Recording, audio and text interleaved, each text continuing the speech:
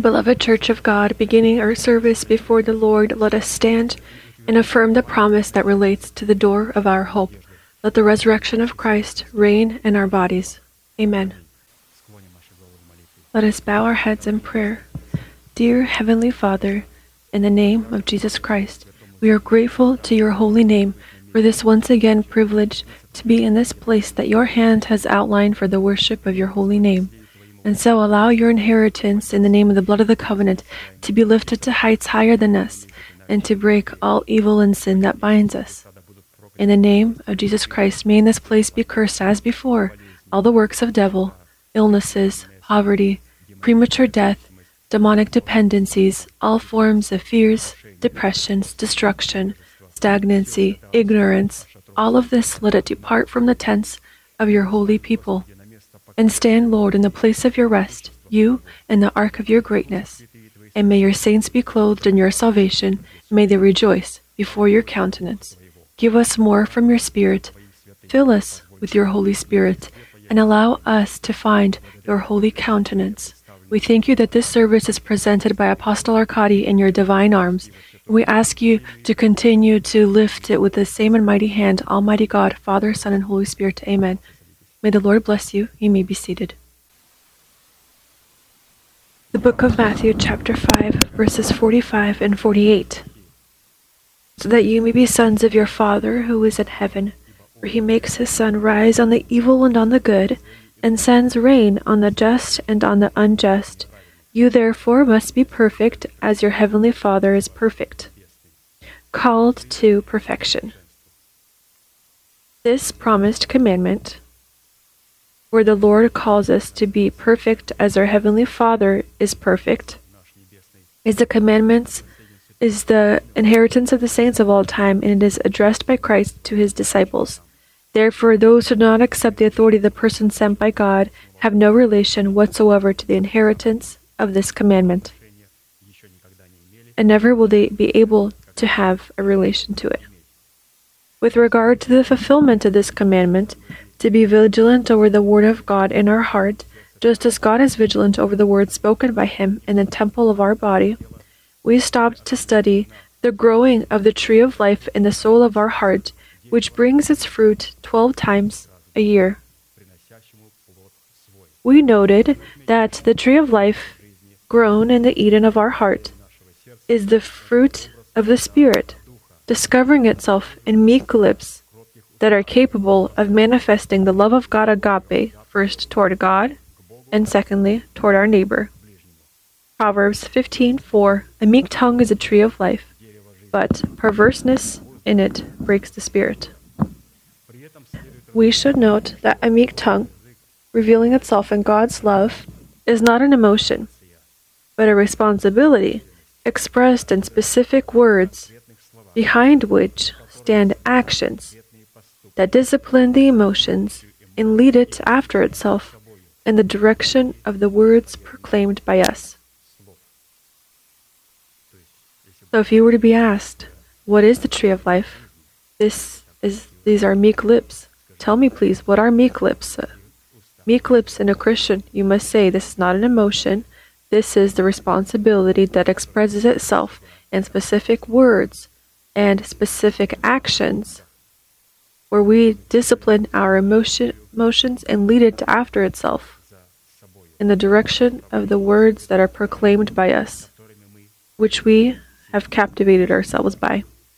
And so the observance of the commandments in which we are called to show in our faith the fruit of the Spirit will be evidence in our heart that we crucified our flesh with its passions and lusts, which gave us the ability to love those that love God and hate those that hate God. Which points to the fact that love toward God, which we are called to show in our faith in the fulfillment of the commandments, is a selective love, because of which, for some, it will be an aroma of death unto death, and for others, an aroma of life unto life. And so, showing in our faith the observance of the commandments in love for God and our neighbor, we demonstrate light in the Lord and behave as children of light. And to test ourselves that we have crucified our flesh with its passions and lusts, we began to look at the image of the tree of life, the fruit of our tree of life dwelling in our heart in the 12 months of the sacred year, in the feasts and events that yield the imperishable inheritance contained in the blood of the cross of Christ, which fall on these 12 months of the sacred year. And we are called to enter into the imperishable inheritance of the treasure of the blood of Christ by building ourselves into 12 pearly gates that contained in themselves 12 principles that testify of the collaboration of our cross with the truth of the cross of Christ. Looking at the feasts and events contained in each new month of the year, we noted that in the Old Testament, the definition of new pointed to an image of the future that was called to be uncovered in the New Testament, in which a person, born of God, received justification. New Testament, again, that is made with the spirit of a person, which allowed him to receive justification as a gift of grace independent of the law of Moses producing anger. On the other hand, the definition of the word new pointed to the resurrection of life in the fruits of the tree of life, grown in the good soil of our heart. In a certain format, as far as God and the measure of our faith have allowed us, we together already looked at the fruit of our spirit in the image of the tree of life, grown in the Eden of our heart in the first 4 months of the sacred year. And we have stopped to study the fruit of our spirit in the image of the new 5th month, which we are called to bring to God in order to meet the standard of perfection that is inherent to our Heavenly Father. The tree of life in the image of the fruit of the 5th month that we began to study in the fruit of our spirit, falling in the middle of July or August, is the month Av. In Israel, on the 9th day of the 5th month Av, there was a fast observed in remembrance of the destruction of the Temple of Solomon by Nebuzaradan, the commander of Babylonian Nebuchadnezzar's guard. After the destruction of the Temple of Solomon that was directed by God, the land chosen by God promised to Abraham, Isaac, and Jacob and their descendants by faith, received the opportunity to celebrate their Sabbaths. The name Nebuzaradan means Nebu gives offspring. Having taken Jerusalem by storm, Nebuzaradan, at the behest of the Babylonian king Nebuchadnezzar, immediately took care of the release of the prophet Jeremiah from the custody of the Judean king Jehoiakim, because Jeremiah spoke of a prophecy that King Jehoiakim disliked. 2 Chronicles chapter 36, verse 21. Until the rule of the kingdom of Persia to fulfill the word of the Lord by the mouth of Jeremiah, until the land had enjoyed their Sabbaths, as long as she lay desolate, she kept Sabbath to fulfill 70 years. First, Jeremiah, at the command of King Nebuchadnezzar, given by his bodyguard Nebuzaradan, was offered protection from the king of Judah and from his princes who wanted to kill him, for the prophecy spoken by him that God is giving all the kingdoms of the earth into the authority of the Babylonian king Nebuchadnezzar. And second, Jeremiah was given royal food and complete freedom to remain in Jerusalem or to follow the captured Israelites to Babylon in the dignity of a privileged citizen of the Babylonian Empire. The name of the Babylonian king Nebuchadnezzar means Nebo retains the rights of inheritance, or the right to inherit. Nebo is the Babylonian god whom the Babylonians revered as the patron of science, art, and writing. The name of this deity is due to Mount Nebo, from the top of which God showed Abraham a magnificent panorama of Palestine. From the same mountain, the Lord showed Moses the promised land. Under the name of the Babylonian deity Nebo, one can see an image of worship of one's own rational abilities, which can be seen from the testimony of King Nebuchadnezzar himself, who, although he recognized the power of God of Israel over himself in the face of his prophets, at the same time continued to revel in the capabilities of his mind. Daniel chapter 4, verses 26 to 27. At the end of the 12 months, he was walking about the royal palace of Babylon. The king spoke, saying, Is Is not this great Babylon that I have built for a world dwelling by my mighty power and for the honor of my majesty? The destruction of the Temple of Solomon by Nebuzaradan, the head of the bodyguards of King Nebuchadnezzar, was of a unique nature, which is expressed in the fact that the destruction of this temple was, for the Babylonian king Nebuchadnezzar, the command of the Almighty.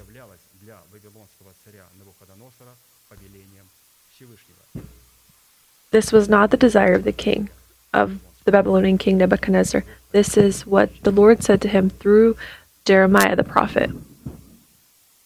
Jeremiah 25, verses 8 through 9. Therefore, thus says the Lord of hosts, because you have not heard my words, behold, I will send and take all the enemies of the north, says the Lord, and Nebuchadnezzar the king of Babylon, my servant, and will bring them against this land, against its inhabitants, and against these nations all around, and will utterly destroy them and make them an astonishment, a hissing and perpetual desolations.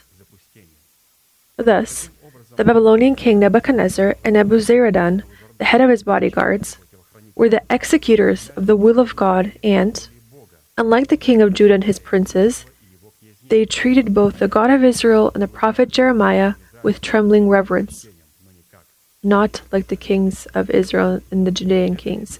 This is evident from the prayer of the Babylonian king Nebuchadnezzar, in which, after fulfilling the decree of the watchers over him, and by the sentence of the word of the holy ones, he finally stopped reveling in the abilities of his mind, and recognized over himself the undeniable power of the mind of the Most High God in the face of the prophet Daniel, whom he named Belteshazzar. Daniel 4:14-15. This decision is by the decree of the watchers, and the sentence by the word of the holy ones, in order that the living may know that the Most High rules in the kingdom of men, gives it to him whomever he will, and sets over it the lowest of men. This dream I, King Nebuchadnezzar, have seen. Now you, Belteshazzar, declare its interpretation, since all the wise men of my kingdom are not able to make known to me the interpretation, but you are able, for the Spirit of the Holy God is in you. And so, the two words, watcher and whole, two names of God, watcher and holy. They are two of the 50 names of God Most High that participate in the protection of the sovereign rights of His mind, which are maintained by the Father, Son, and Holy Spirit, and the head of which stands God the Father, and in protection of the mind of Christ in our spirit. Watcher and holy, these are the names of God that protect the Word of God, that dwells in heaven, that dwells in the messengers of God, and that is contained in our heart. God is vigilant over His Word. The combination of these two names of God, Watcher and Holy One, indicate the factor that God is vigilant in the temple of our body over His Word, which we hid in our hearts. He does not sleep, but He is vigilant. He remembers. Sometimes we think He is silent, but He remembers, and He is vigilant in the temple of our holy over the Word which we hid in our hearts, and over which we are vigilant in prayer.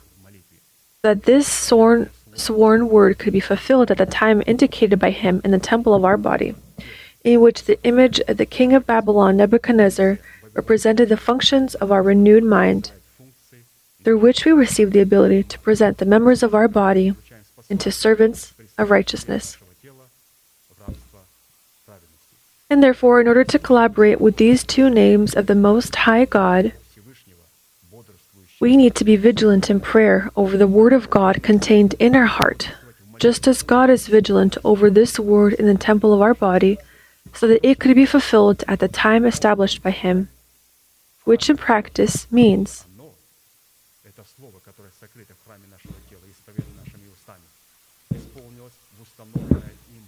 that when confessing the faith of God, we do not distort the Word of God as many do, distorting the meaning of the Word of God and attributing the attributes of God to oneself.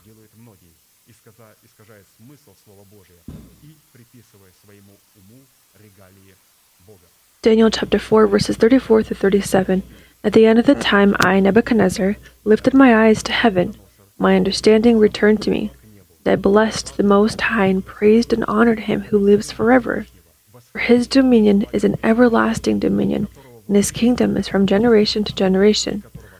All the inhabitants of the earth are reputed as nothing. He does according to his will in the army of heaven and among the inhabitants of the earth. No one can restrain his hand or say to him, "What have you done?" At the same time, my reason returned to me, and for the glory of my kingdom, my honor and splendor returned to me. My counselors and nobles resorted to me. I was restored to my kingdom. An excellent majesty was added to me. Now I, Nebuchadnezzar, praise and extol and honor the King of heaven, all of those whose works are truth, and his ways justice. Unlike the king of Judah and his princes, King Nebuchadnezzar and Nebuzaradan, the commander of his bodyguards, deeply believed and trembled before the God of Israel, and obeying the prophetic words of the prophet Jeremiah, they firstly destroyed the temple of Solomon. This was a directive that came through the prophecy of the prophet Jeremiah. And secondly, through the prophecy of Jeremiah, they received the decree to capture the sons of Israel according to the word of the prophet Jeremiah, and they brought them to Babylon. And then, having chosen from them young men from the royal family, King Nebuchadnezzar appointed Daniel to rule over his palace, and Hananiah, Mishael, and Azariah, at the request of Daniel, he placed over the whole country. And he called Daniel Belteshazzar, which means God save the king, and Hananiah, Mishael, and Azariah he called Shadrach, Meshach, and Abednego, names that contain the functions of the sun, moon, and stars, which were called to shine on the earth and control the day and night. At the same time, before destroying the temple, they, by the hands of the priests of the temple, carried out all the sacred vessels of the temple, and with special trepidation and care, they delivered them to Babylon, placing them in the royal treasury for preservation until, according to Jeremiah, the 70 years were over, and the Sabbaths were made.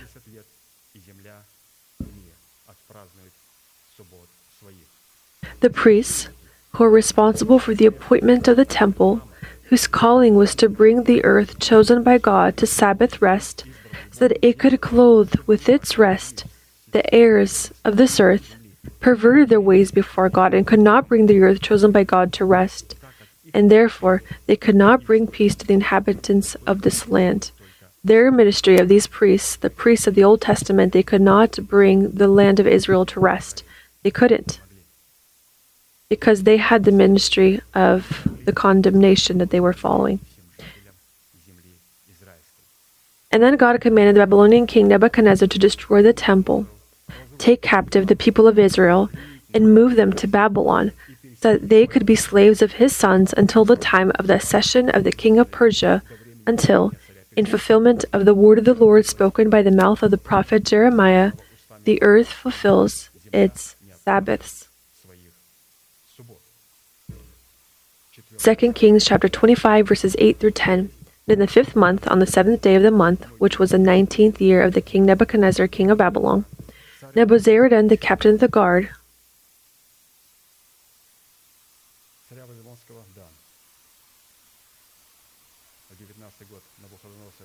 Nebuzaradan, the captain of the guard, a servant of the king of Babylon, came to Jerusalem. He burned the house of the Lord and the king's house, and all the houses of Jerusalem, that is, all the houses of the great, he burned with fire. And all the army of the Chaldeans who were with the captain of the guard broke down the walls of Jerusalem all around. Considering that the law of Moses in the temple service and in all events related to Israel represented images of the future and the shadow of future blessings and not the image of things themselves, we decided to look at these questions. What should be understood by the image of the destroyed temple of Solomon in our body, because of the existence of which the land chosen by God promised to Abraham, Isaac, and Jacob, and their descendants by faith, was deprived of the opportunity to honor their Sabbaths? And second, what should be understood by the image of the tree of life, which is the fruit of the 5th month of the fruit of our spirit, which makes it possible for the earth chosen by God, promised to the people chosen by God, to celebrate and observe their Sabbaths. Third, who in our body should be understood as the image of Nebuchadnezzar and Nebuzaradan, who were the executors of the will of the God of Israel, and trembled before him and before his holy prophets. And fourth, what should be understood by the period of 70 years required to observe the Sabbaths, the land promised by God to Abraham, Isaac, Jacob, and their descendants in faith. In doing so, we noted that on the one hand, if we consider this event outside of our body and outside of our participation in the body of Christ in the face of the remnant chosen by God, then this will not bring us any benefit. So all of this is written for us.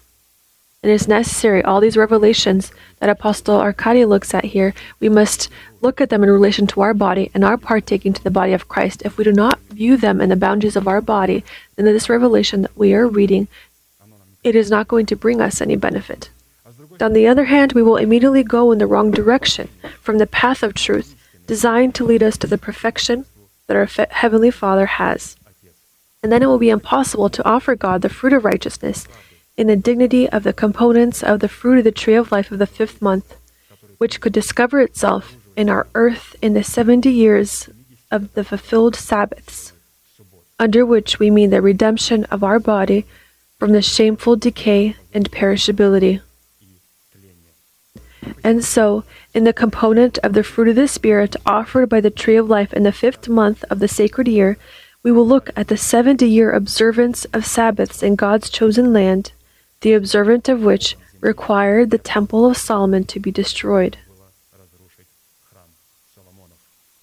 With regard to this, we have already looked at the first question: what in our body should be viewed under the image of the destroyed Temple of Solomon, for the destruction of which God's chosen land in our body had a legal basis to observe its Sabbaths? And the second question: what should be understood by the image of the tree of life, which is the fruit of the 5th month, the fruit of our spirit, which makes it possible for the earth chosen by God, promised to the people chosen by God, to observe their Sabbaths? Initially, the Temple of Solomon, at the basis of its legislation, represented an image of the ministry of condemnation, which discovered sin in our body and gave power to sin in the face of our old man, who represents in our body the programmable device of the fallen cherubim. As written, the sting of death is sin, and the strength of sin is the law. 1 Corinthians chapter 15, verses 56. And so, until in our body, the ministry of condemnation is abolished by way of destroying the Temple of Solomon, representing in our body an image of the power of death in the dignity of the legislation of Moses, which discovers sin in our body and gives power to it to reign over us in the face of our old man, passed on to us through the vain seed of our fathers. In this state, the soil of our heart, represented in the image of God's chosen land, cannot observe its Sabbaths presented in the sworn promises of God for our body, which we comprised of the raising of the power of imperishability in our body. Under the image of the Temple of Solomon, we began to study in our body the state of our heart, found under the watch of the law of Moses, that was so due to our dwelling in a carnal state.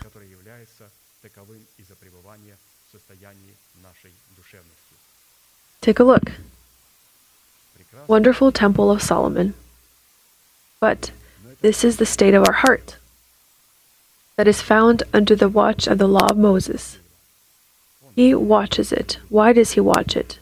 Because we dwell in a carnal state. We dwell in a carnal state. We have the Temple of Solomon. Yes, there is service unto God made there. Yes, there is prayer done there. Yes, there are sacrifices that are brought there. But this is the ministry of condemnation. And in order for us to receive the promise of the reign of the resurrection of Christ, it is necessary for us to observe our Sabbaths. And to observe our Sabbaths, it is necessary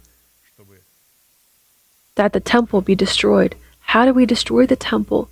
We need Nebuchadnezzar, or when I was with Pastor, he said a very important function. When I was with him yesterday, he said, this is very important to have Nebuchadnezzar, because of Nebuchadnezzar it is said that he is my servant. And he said this is referring to our thinking, how important it is to have renewed thinking, because without renewed thinking, there will not be the destruction of the power of death in our body. And in its place, the power of resurrection will not raise. Therefore, the Temple of Solomon The wonderful Temple of Solomon. This is the ministry of condemnation, which is present in each person who is born again, who is found in a carnal state. We are talking about people who were born from the seed of the word of truth.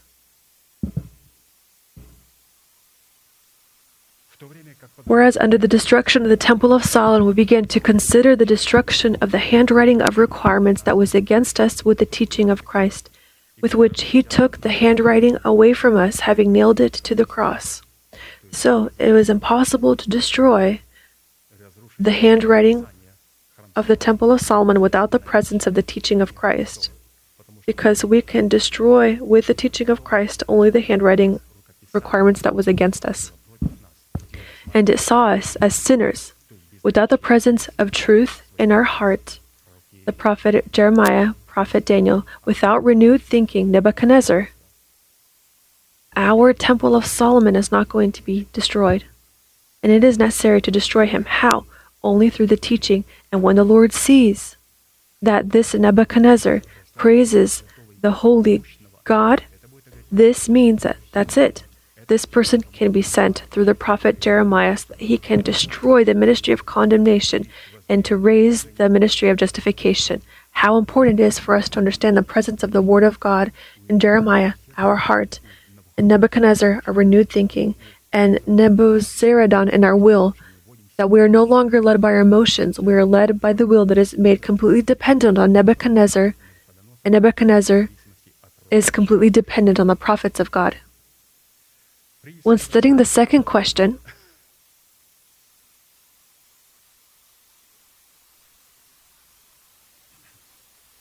what should be understood by the image of the tree of life, which is the fruit of the 5th month, the fruit of our spirit, which makes it possible for the earth chosen by God, promised to the people chosen by God, to observe their Sabbaths in the 70 years. So pay attention. This is not just to observe Sabbaths on the 7th day, as our friends that observe the Sabbath do, literally. Sabbaths ought to be observed 70 years. And if we become those that observe for 70 years without ceasing, and we satisfy the Sabbath, and we are united in the Church of Christ and with the narrow gates, then this is the true children of God that observe the Sabbath. Of course, we love and respect the others that observe it literally, but let's look at the Sabbath from a little bit of a different angle. We do know that the phenomenon of the tree of life appears on the pages of Holy Scripture immediately after God created man. At the same time, the manifestation of the tree of life, as all other trees of the Garden of Eden, including the tree of knowledge of good and evil, are due to the conscious and voluntary cooperation of man with God. And in this collaboration with God, the roles of God and man are strictly distributed. The role of God is that he sends to man the seed of his word, in the dignity of the seed of every fruitful tree, including the tree of life, in the tree of the knowledge of good and evil, through hearing the preached word of his messenger, who at that time, for the first man, was the Holy Spirit. Genesis chapter 2, verses 7 through 9. And the Lord God formed man of the dust of the ground and breathed into his nostrils the breath of life. And man became a living being. The Lord God planted a garden eastward in Eden, and there he put the man whom he had formed. And out of the ground the Lord God made every tree grow that is pleasant to the sight and good for food. The tree of life was also in the midst of the garden, and the tree of knowledge of good and evil. And let's take a look at what happened here.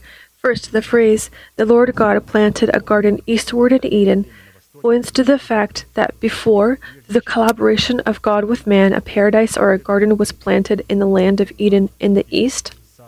Firstly, this place on earth already existed.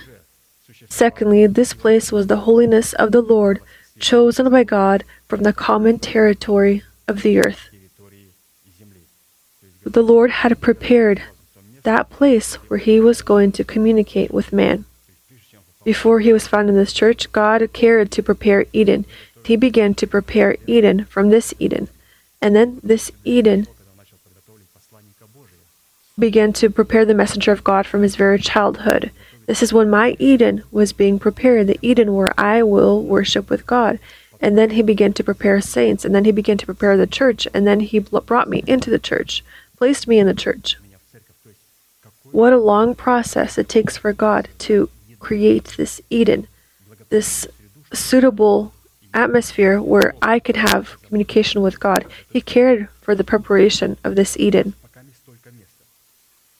Thus, the eastward side of Eden, on which the garden was planted, is the image of our conscience that is called to be the throne of judgment in order to practice the righteousness of God and His justice, representing an image of the reigning teaching of Christ, an eternal judgment that is highlighted in the will of God, good, acceptable, and perfect. So He created Eden, and then, along with us, He placed us on the eastward side, where there were also other fruitful trees. He does this with the cooperation of man. Eden was a large territory for man. God didn't need help to create forests, waters, seas, but a garden needs a gardener. He didn't need help when He created the mountains, the fields, and the forests. A gardener is needed for a garden, and therefore when He chose Eden, the pleasing environment in order to communicate with man, He selected the eastward side so that there a person can grow these two qualities, the tree of life and the tree of knowledge of good and evil, and then to test him. Which one is he going to lift his hand to? Second, considering that the land was very expansive, God created man with a particularity and need to have a certain place of residence, which could be the house of God in which God could communicate with man. Third, based on the fact that God created man with sovereign rights to have dominion on the land created by Him, over which man was called to reign just as God reigns in the heavens, it follows that God consciously limited Himself in the limits of the land created by Him, that in His sovereignty man could reign over the earth just as God reigns in the heavens. And as we know, God's dominion in the heavens is comprised of the fact that He reigns in the heavens in the boundaries of the word spoken by Him, which is the law for all the inhabitants of heaven, in the face of His angels created by Him, and firstly, God Himself. And therefore, a person is called to have dominion over the earth and reign over the earth in the boundaries of the word established by God, elevated for a person into the law of God. And fourth, by power of His spoken word in relation to the sovereign rights of a person to the earth, which became law for God Himself. First, God could not interfere in the life of a person in His jurisdictions on the earth until a person asks for this interference on the basis of His word established by Him for a person in the dignity of His law.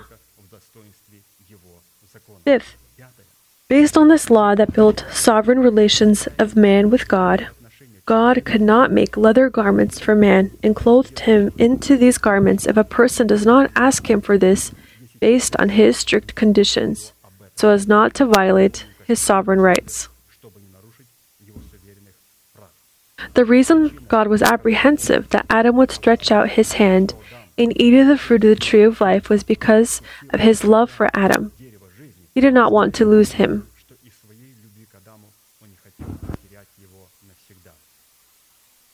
So, if He were to have then stretched out His hand and eat of the tree of life, He would have left Himself in this state, and we would have never had the opportunity to be perfected.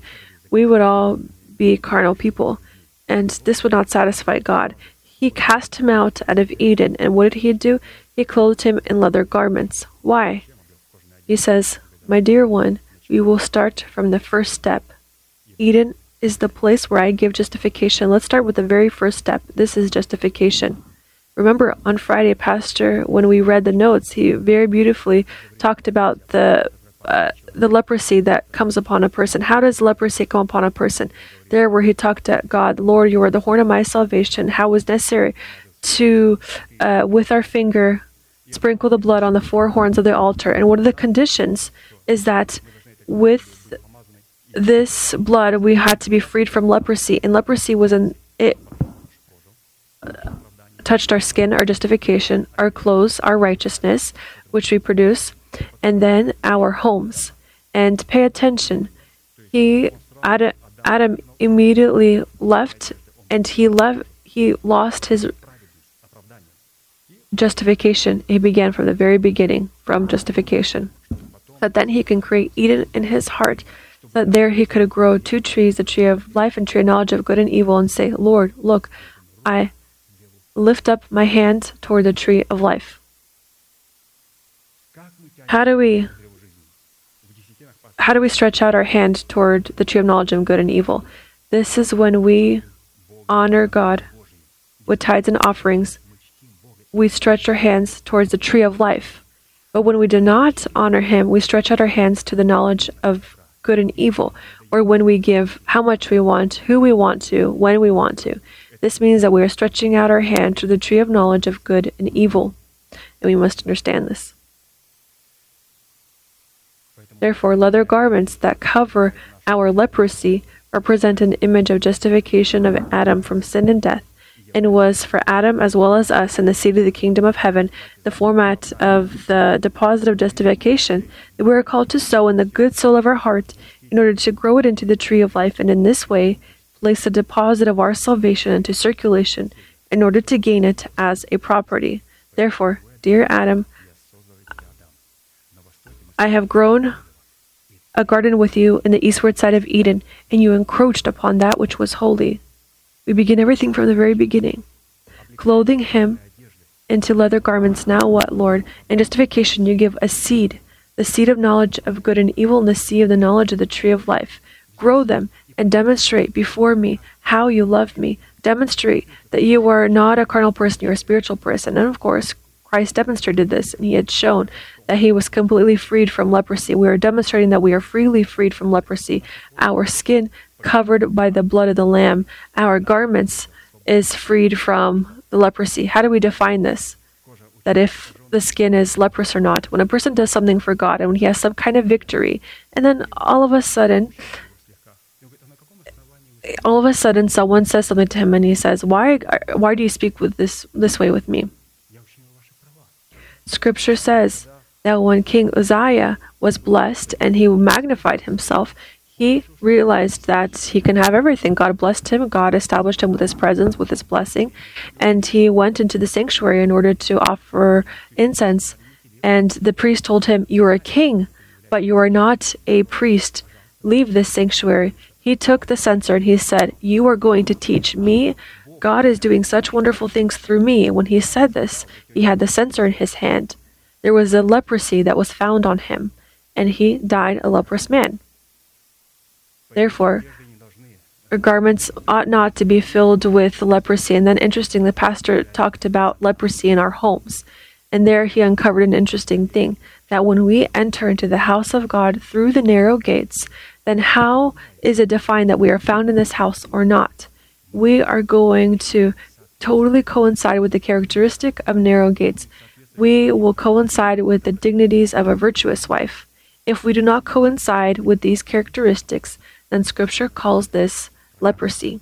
But for God, a person that is leprous is someone that is excommunicated. Scripture says that a person that is excommunicated, he that was leprous, he had to cover his head, cover his mouth, and cry out, I am unclean, and then take off the veil. Therefore, when a person does not have the veil, the knowledge of authority, when he has lost justification, righteousness, for God, this person is excommunicated. And Pastor said, formerly, we can be present in the church and sit in our place thinking that we are a part of the church.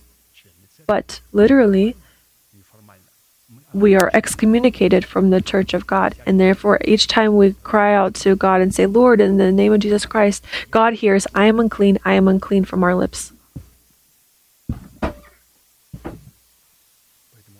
This was beautifully written, how God, from formality, looks at the literal sense in the Spirit.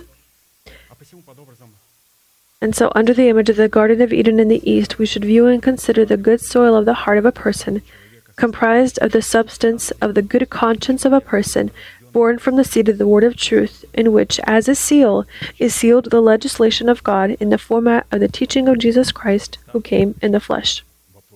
As a result of this factor, communication with God, of God with man, was called to occur through the Holy Spirit, moving in a person in the limits of the truth of the reigning teaching of Christ, contained in the heart of a person through his collaboration with the preached word of truth and with the Holy Spirit, who reveals the significance of this truth in the heart. And in this manner, the land chosen by God in the dignity of the Garden of Eden in the east is man's good soil of the heart that is cleansed from dead works, in which dwells the kingdom of heaven in the dignity of the tree of life grown by him. And this was the first answer of Pastor. He reminded us what the Temple of Solomon was. This is the service of condemnation in which carnal people dwell. Wonderful temple, correct sacrifices, correct words, correctly we read, pray, but we are carnal. We have the wonderful Temple of Solomon. What is needed? Time. That this word can be found in our hearts, that this heart can then, through the prophet Jeremiah, renew our King Nebuchadnezzar, that the King Nebuchadnezzar can make himself dependent on Nebuzaradan. And when God sees Jeremiah, Nebuchadnezzar, and our will that is made dependent on our Nebuchadnezzar, God will say, wonderful, now go and destroy the Temple of Solomon and captivate all that are in Israel and bring them to Babylon. Now there is true observance of Sabbath. Now there will be true observance of Sabbath in the church. Because God is then found in complete rest.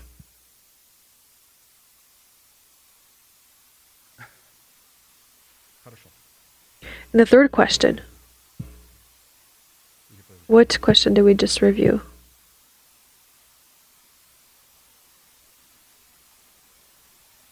The third question. Who in our body should be understood as the image of King Nebuchadnezzar and Nebuzaradan, who were the executors of the will of God of Israel, and apart from the Judean king and his princes, and trembled before him and before his holy prophets, and according to the word of Jeremiah, destroyed the temple of Solomon. Who were these people? And we had talked about this a little bit. I had read the notes till the very end, and I had already told you, but let's read them again. Studying these two personas in our body, without which in our essence there is no rational or voluntary action that could occur. Under the image of Nebuchadnezzar, we view the image of our mind or our rational sphere. And under Nebuzaradan, the head of the guard of King Nebuchadnezzar, we view the image of our will. Whereas under the prophet Jeremiah and Daniel, we view the image of the mind of Christ in our new man. Under the Judean king Jehoiakim and his princes that resisted God, in the face of the prophet Jeremiah and those that desired to kill him, we should view in our body the image of reigning sin in the face of the old man. And how is reigning sin defined? He wants to kill the prophets of God and not accept the preached word. And therefore, reigning sin in the face of the old man receives his strength from the law of Moses that was his weapon and his trust. With regard to this, Apostle reminds us that in order to practice in our body the just judgment of God and destroying the Temple of Solomon, in which occurs the abolition of the ministry of condemnation, it is necessary to have truth on the tablets of our heart, sealed in the dignity of the reigning teaching of Christ, in which God made us alive together with Christ in the new tablets of testimony, having forgiven our sins and destroyed with the teaching the handwriting of requirements that was against us. Defining the essence of the truth of the reigning teaching of Christ in our heart, we begin to study the dignity of the breastplate of judgment of the high priest, representing an image of a continual remembrance before God in the format of our continual vigilance and prayer, which means the requirements of the perfect will of the Heavenly Father. This is an important discipline that we, like David, are called to bring to God in our continual prayer as an argument, giving God the basis to hear us and to stand on our side in prayer battle with our own flesh. Considering that our memory expresses itself in the ability to contain in itself the powers of truth contained in the heart, which is called to collaborate with our renewed mind, let's take a look here. We are talking right now about Nebuchadnezzar. Who is Nebuchadnezzar? And Nebuzaradan. Pay attention. How Pastor took us over to remembrance. If Nebuchadnezzar is our thinking, and how is our thinking defined? This is not just to finish some kind of biblical college.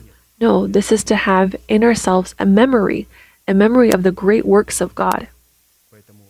And therefore, our memory expresses itself in the ability to contain in itself the powers of truth. So Nebuchadnezzar has the ability to contain in itself the powers of truth contained in the heart, which is called to collaborate with our renewed mind, with Nebuchadnezzar, which in turn is called to collaborate with our meek lips. It is necessary for us to remember what conditions are necessary to fulfill on our end to have in our heart a continual remembrance of the works of God sealed by Him in the days of the old.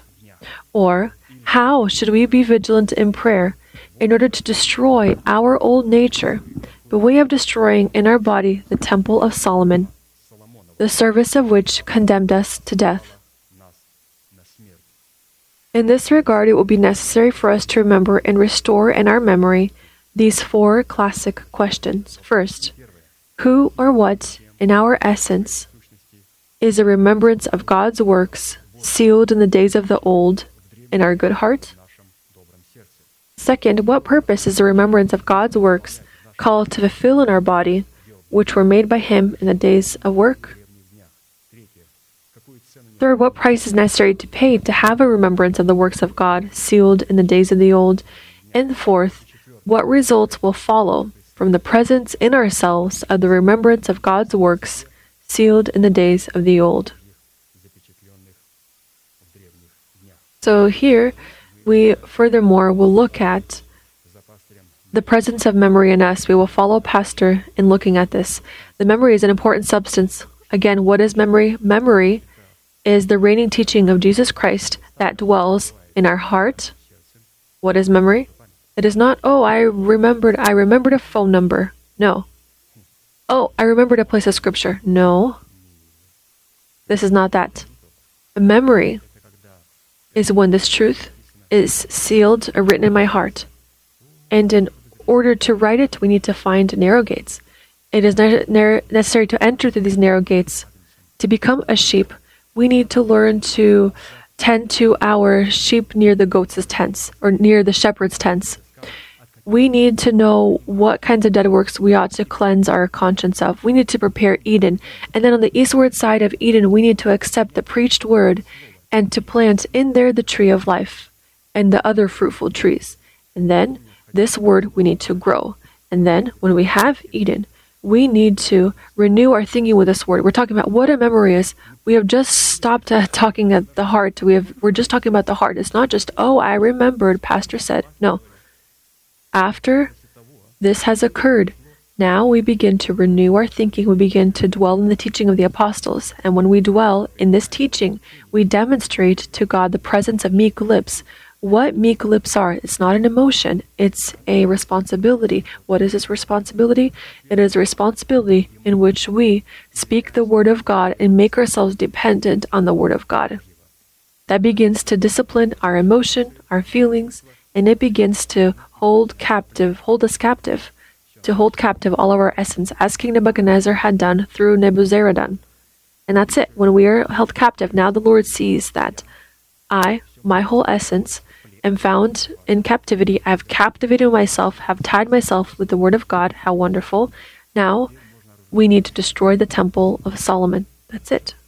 There is an end to the carnal state. Now the temple of Solomon is destroyed, and the true Sabbath for 70 years is observed.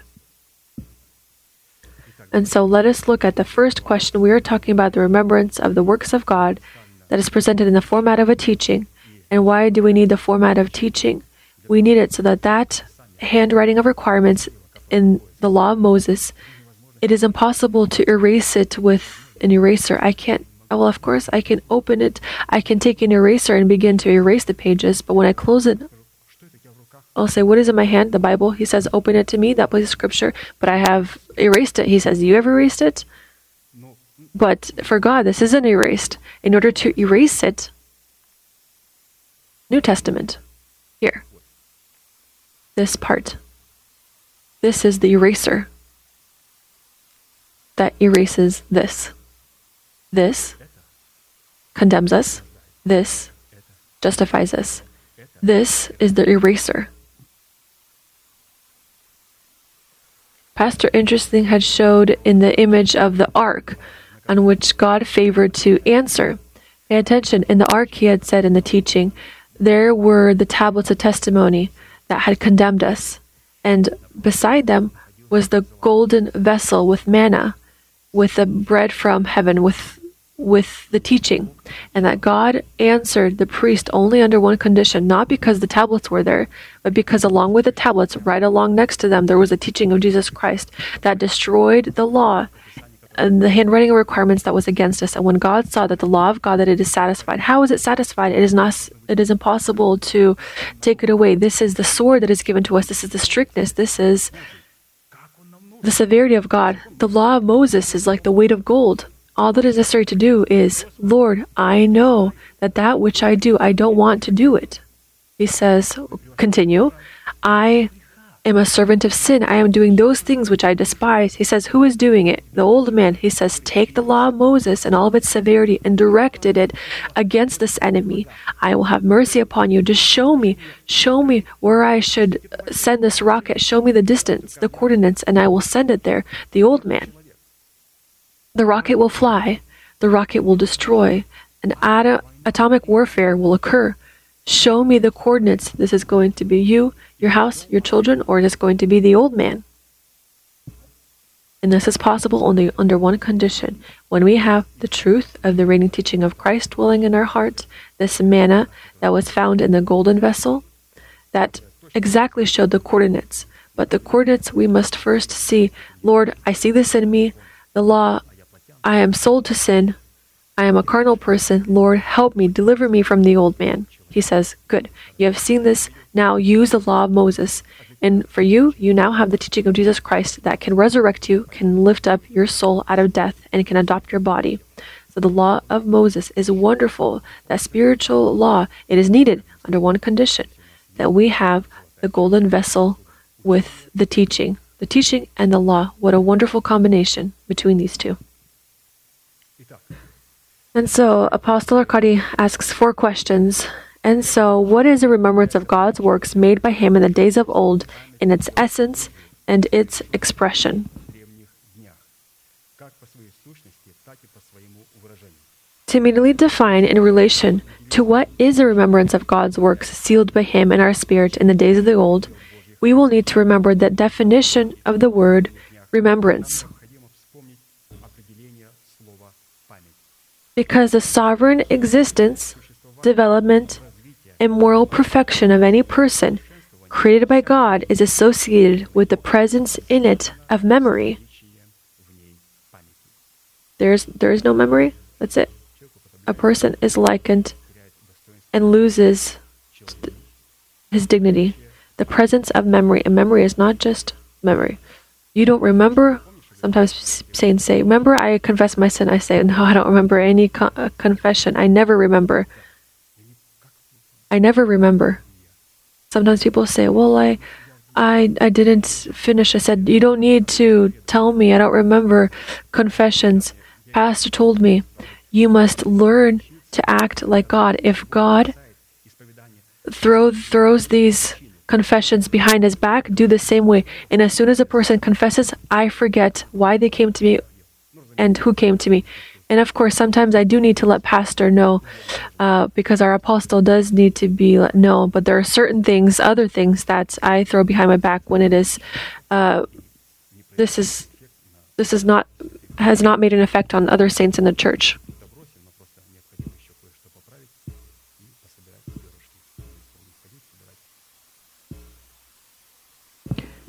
And such sovereign beings in the face of people, the angels of God and the fallen angels, headed by the fallen son of dawn, exist on earth, in heaven, and in the underworld. We are talking about remembrance. Angels of God, people, and fallen angels have remembrance. He constantly comes to God and says, Lord, let me help you remind you about this person. Lord says, I don't remember. Why will I remember? He says, I don't remember.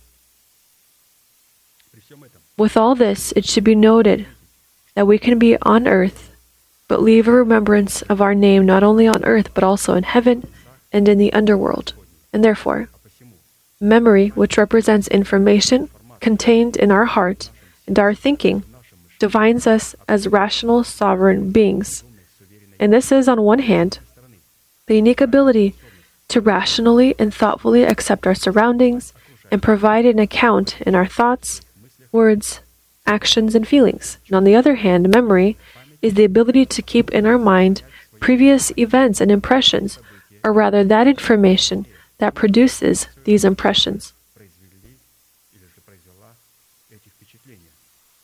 And so, memory, representing our heart and our mind, defines us in the dignity of rational, sovereign beings.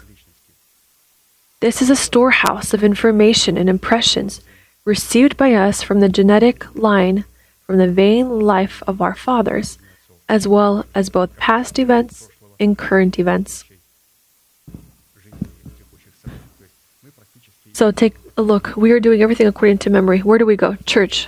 How do you know that you're going there? Well, I remember where to go. You remember the road, you remember the traffic light, you remember the street, you remember the people, you remember how your pastor looks like, you remember your car, you remember where to go and where to come out, you remember where to stand and where to sit. All of our life is comprised of this memory. Same thing with God. All of our walk is comprised of of His memory. And this is contained deep in our heart, which we can take out of our heart and to force all the organs in our essence to work for us. Where is our memory hidden?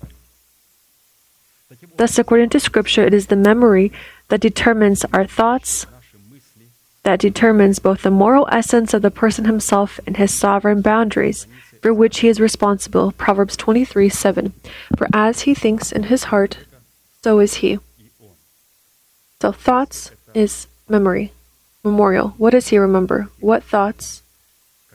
What kind of memory was placed in his heart?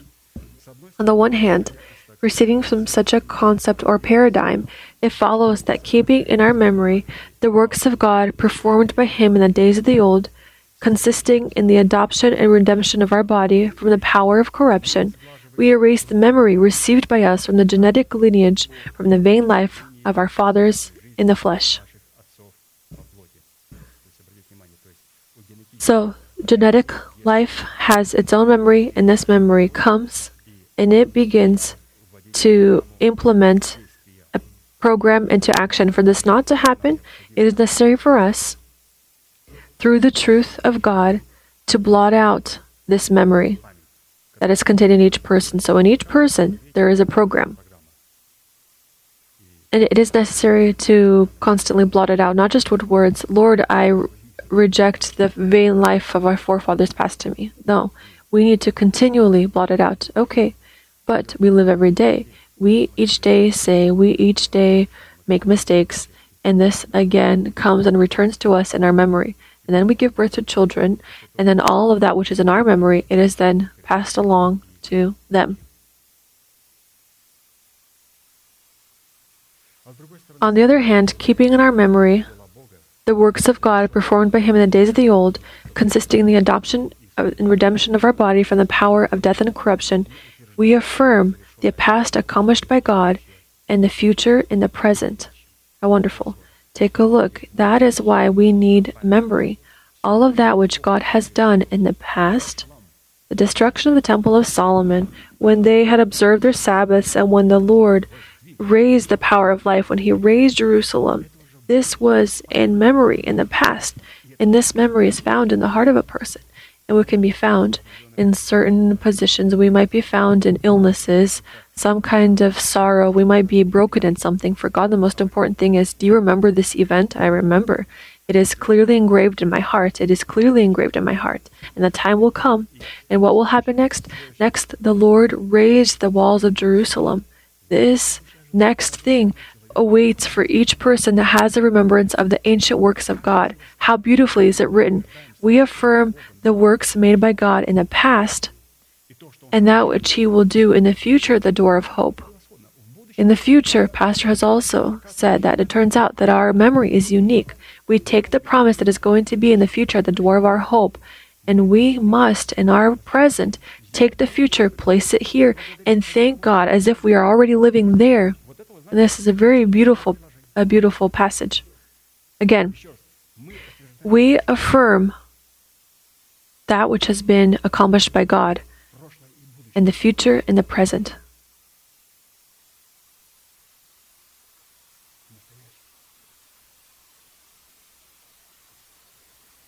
What does this mean? We can't take the promise that lays at the door of hope if we don't see ourselves as already living there. We don't see ourselves raptured, meeting the Lord Jesus in the clouds. If we don't see ourselves reigning with Jesus Christ on this earth. If we do not see ourselves sitting on the thrones when the 12 tribes of the son of Israel are judged. Therefore, memory is not tied just to the past, but it is also tied to the future, so that this past and future can be in the present. That is why we need a memory, which on our part is the basis that we give God to intervene in our lives for the salvation of our soul and the adoption of our body through the redemption of Christ. As it is written, when my soul fainted within me, I remembered the Lord, and my prayer went up to you and to your holy temple.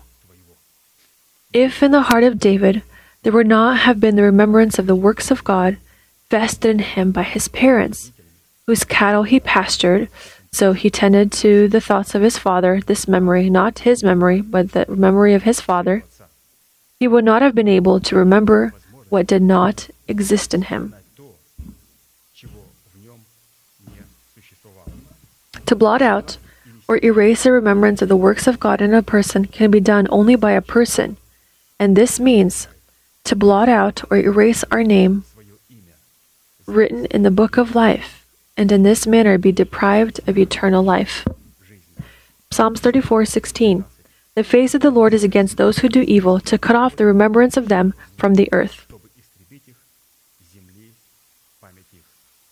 To cut off the remembrance of them from the earth. Memory, representing our rational heart and rational sphere,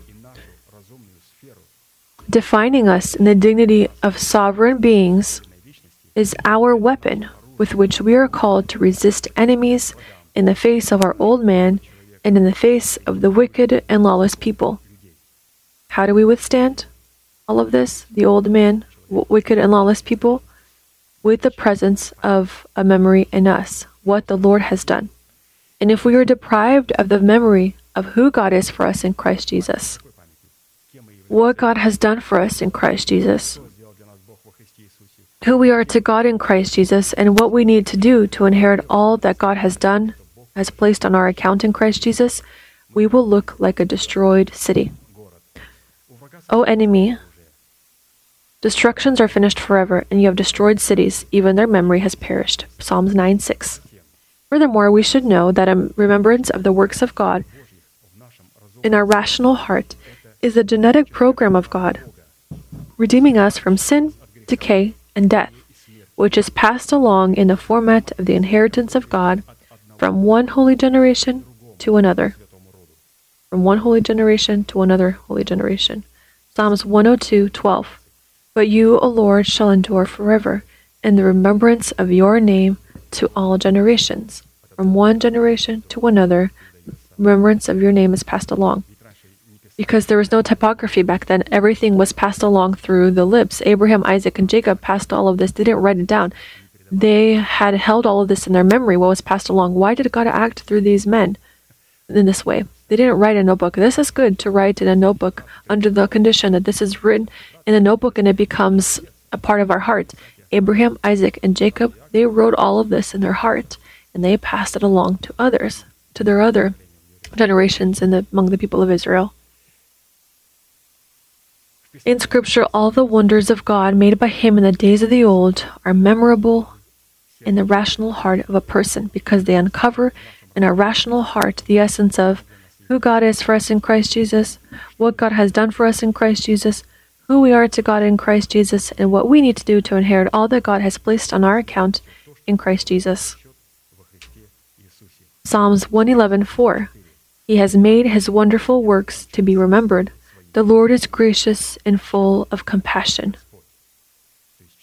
Wonders, wonderful works cannot be done without a memory.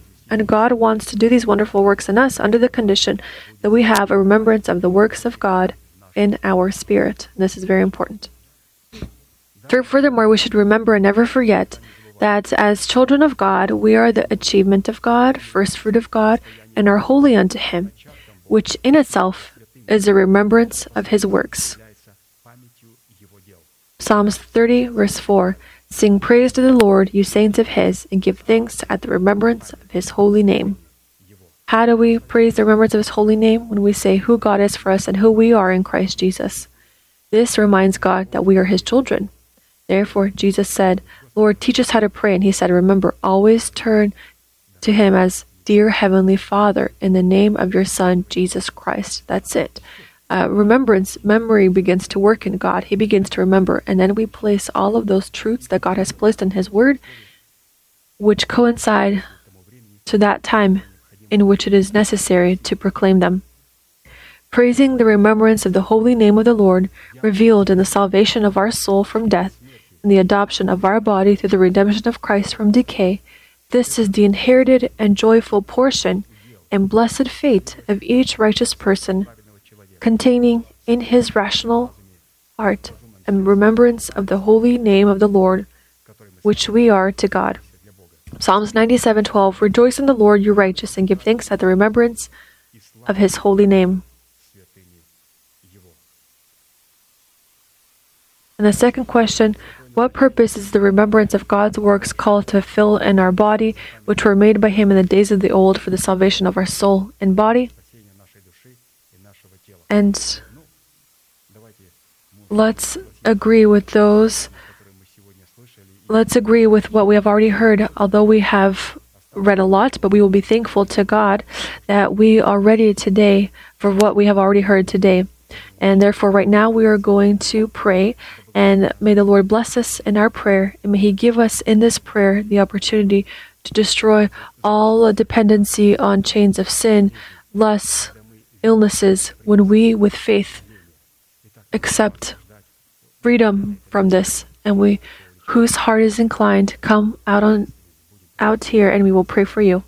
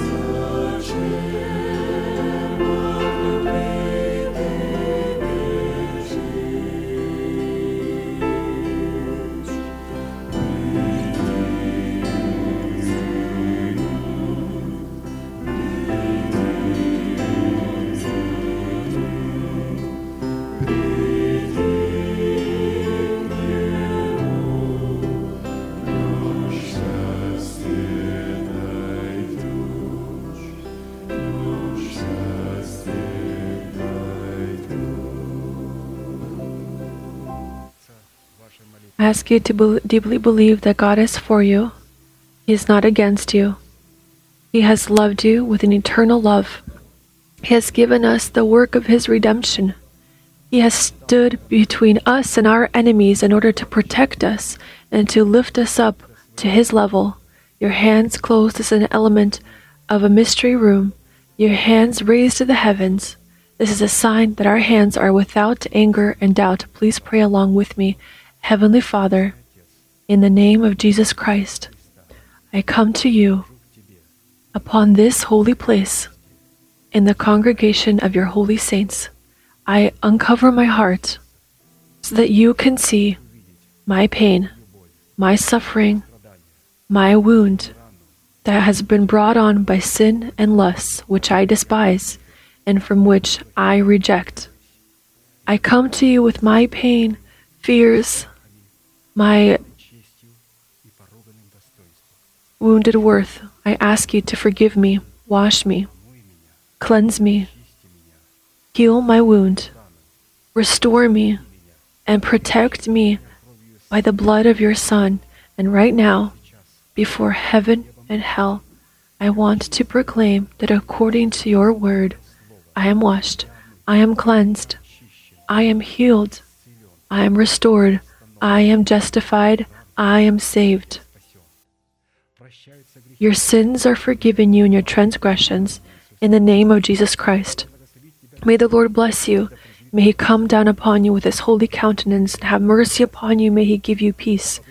May around you fall thousands and tens of thousands around you, but not draw near to you. May all of the blessings of the ancient hills and everlasting mountains come upon you.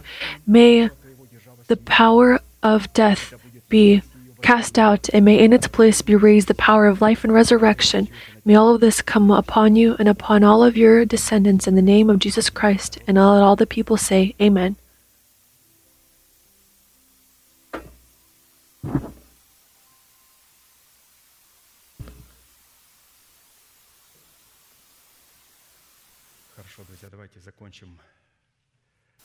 Friends, let us conclude with our unchanging manifestation. Now to Him who is able to keep us from stumbling and to present us faultless before the presence of Him with exceeding joy, to God our Savior, who alone is wise, be glory and majesty, dominion and power, both now and forever. Amen.